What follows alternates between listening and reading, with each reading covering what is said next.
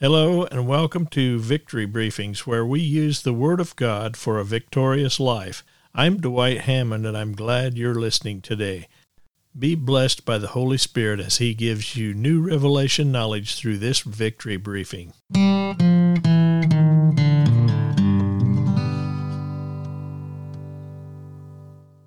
Our foundation verse for the On Fire for Jesus series is 2 Timothy 1, verse 6.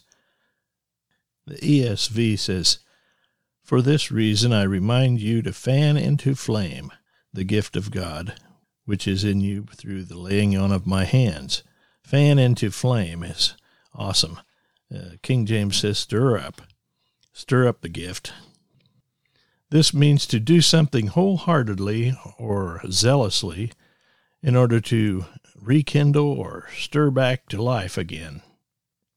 God wants us to have zeal so that His gift will continually operate in us. If we've lost our zeal, we need to stir up the fire by adding some fuel to keep ourselves stoked for Jesus. One interesting fuel is to have a passion for the lost. A zeal or compassion for lost souls will stir up our fire to do God's will and run our earthly race. The early church was on fire for Jesus. They had a passion for lost souls and obeyed the Great Commission. Today, if we will go into all the world, our nearby world, and the ends of the earth to make disciples, God will release His awesome power and presence into our lives. Let's look at the Great Commission.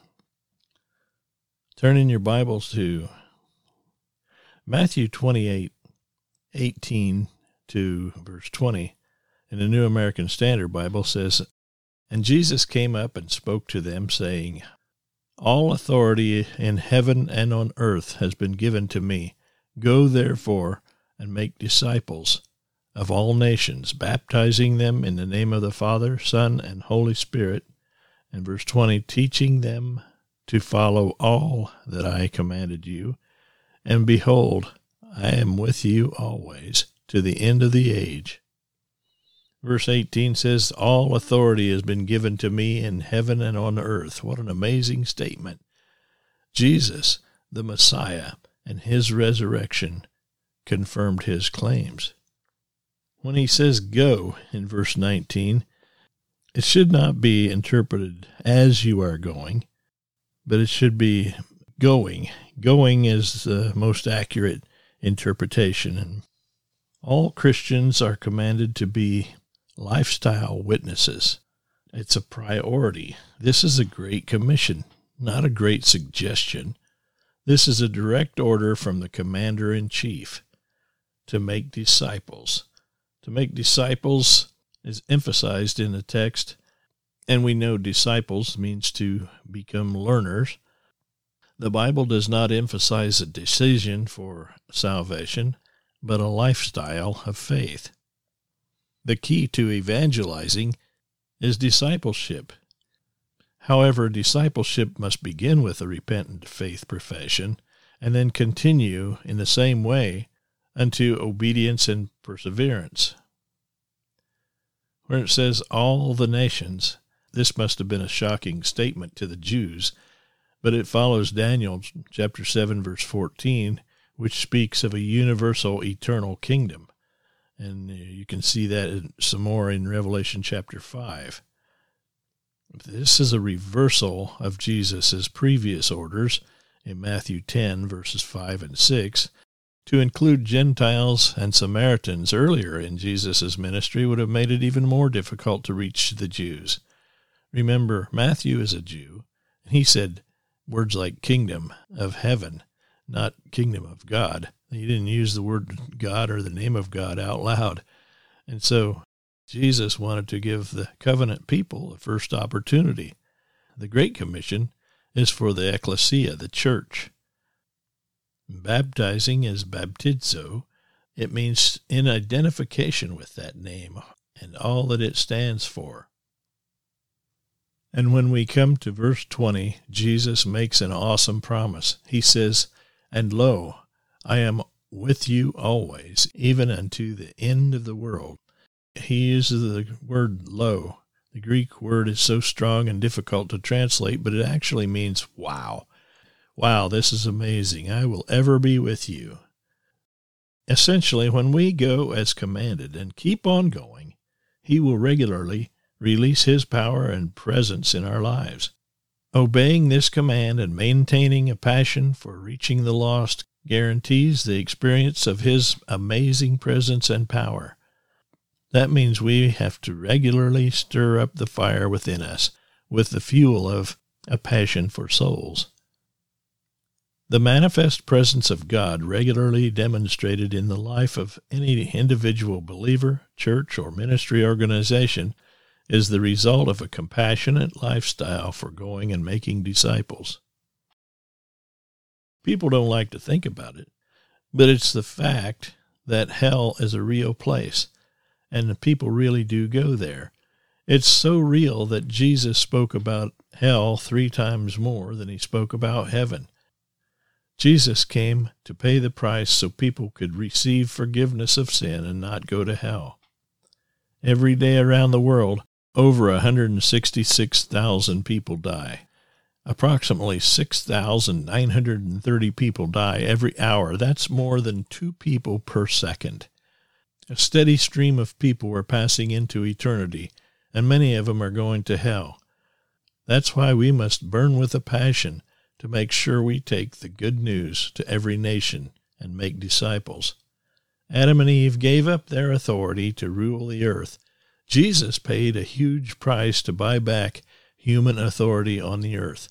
The enemy does not want you to know about your authority, because the most important aspect of that authority is the ability to tell the devil, no, I'm not going to hell. Jesus is Lord. Until the nations hear and understand the truth of the gospel, people remain in deception of the devil. It is a miracle when God gives life to a spiritually dead person. When they receive the gift of forgiveness and salvation, immediately they're no longer destined to hell. Then those disciples can share the word of God and teach their disciples. That's the way the commission was designed. Since Jesus is Lord, we must live for his call and purpose. We must reach people, and we need to fund the gospel in order to make sure other people hear the good news of Jesus Christ. If we do not pray for or teach the unsaved, those people will go to hell. The early Christians were so infused with Jesus' teaching on hell that it gripped their hearts, and they went to the world with the gospel. They wanted to stop people from going to hell. To have a fire of God raging in our hearts, we must give ourselves over to what triggers the release of that fire, including a passion for lost souls. When we do, we'll become more on fire for Jesus. In Matthew 28:19, Jesus said, "Go therefore," and the Greek literally means go and keep going. This command is not to go on a short-term missions trip. We are to make disciples perpetually. When we go and keep on going, Jesus makes the glorious promise, and lo, wow, I'll be with you always, even to the end of the age. God's promise to those who go, those who seek to save the lost, is that he will show up and his presence will be with us. So we must go. It's a spiritual fuel we need to add to our fire. Thank you for listening to the podcast today. Now let's see what's in the mailbag. I have an email here from a regular listener, and she says that this was a very good Bible study. Speaking of last week's podcast, this is a very good Bible study to be used in a group or individually. I appreciate teachings that are not only encouraging, but actually send me into the Word myself to hear and listen to the Holy Spirit directly. Thank you, brother, for your teaching. That's awesome. Thank you for the comment. You're welcome to anything on the website to download and use as you wish. You'll find outlines and Bible studies. It's always a special blessing when you click on the blue mailbag button and send us a message letting us know where you're from and so forth. God bless you. I hope you are subscribed and will make it a part of your ministry to share this message with others. God bless you, my friend. This program and other materials are available at victorybriefings.net.